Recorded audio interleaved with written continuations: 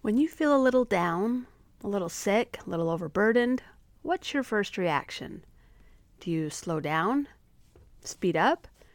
Pretend everything is okay or that the sky is falling down? I don't think there is a right answer that covers everything 100% of the time. I do think we need to learn to listen to how we need to feel comfort. Not how someone else tells you to feel comforted, how you need it. I believe we're unique for a reason. When we use our gifts, we all benefit. When we compare ourselves with others, we feel overburdened. That's why I created this podcast, a weekly show about connecting to your time, your life, and yourself. My hope is that you'll leave not only believing in the dreams you feel pulled towards, but knowing you've had the ability within you to do them all along. Let's connect to our uniqueness and become overburdened no more.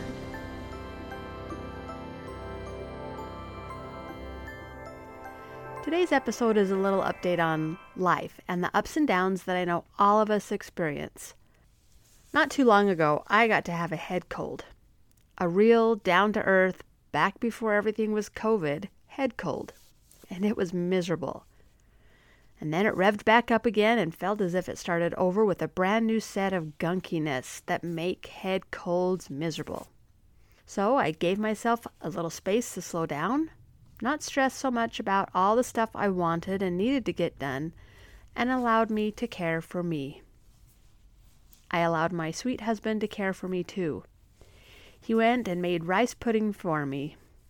It's my great-grandma's recipe that she created because the life of a dairy farmer's wife was built upon using up what you have, and they had lots of milk.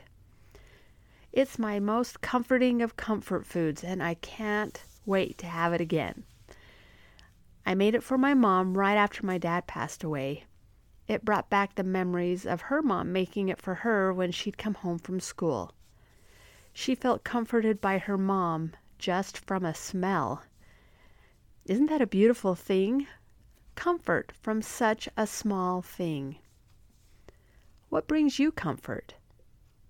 How long has it been since you did something like that for yourself? I just wanted to share that thought with you today in hopes that when you are in need of a little comfort, you slow down. Slow down enough to do those little things that bring memories of loved ones and ways to care for yourself that maybe only you know.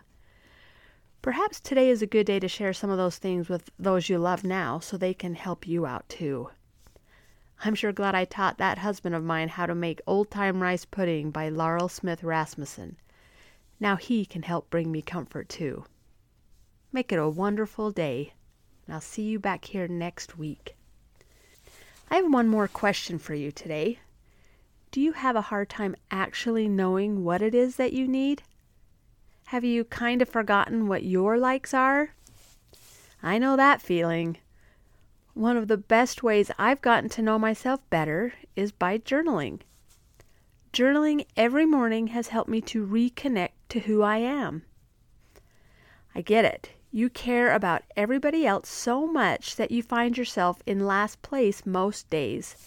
Now, there's nothing wrong with taking care of others. But wouldn't you be better able to care for others if you felt cared for yourself? Years ago, I would have answered that I didn't think it made a difference. I'm here today to tell you that I no longer believe that. I finally learned to take care of me. That started by getting to know myself again. And the best way I found to do that was through journaling. Writing whatever I thought about for 30 minutes every morning. Don't know where to start? Well, I've got a free download that gives you 20 great questions you can journal about. The link is below in the show notes. Let me know how it goes. What difference did you feel? I'd really love to know. Email me. That link is in the show notes too. It's marla@hunkydory.com. I'm so glad you showed up for you today.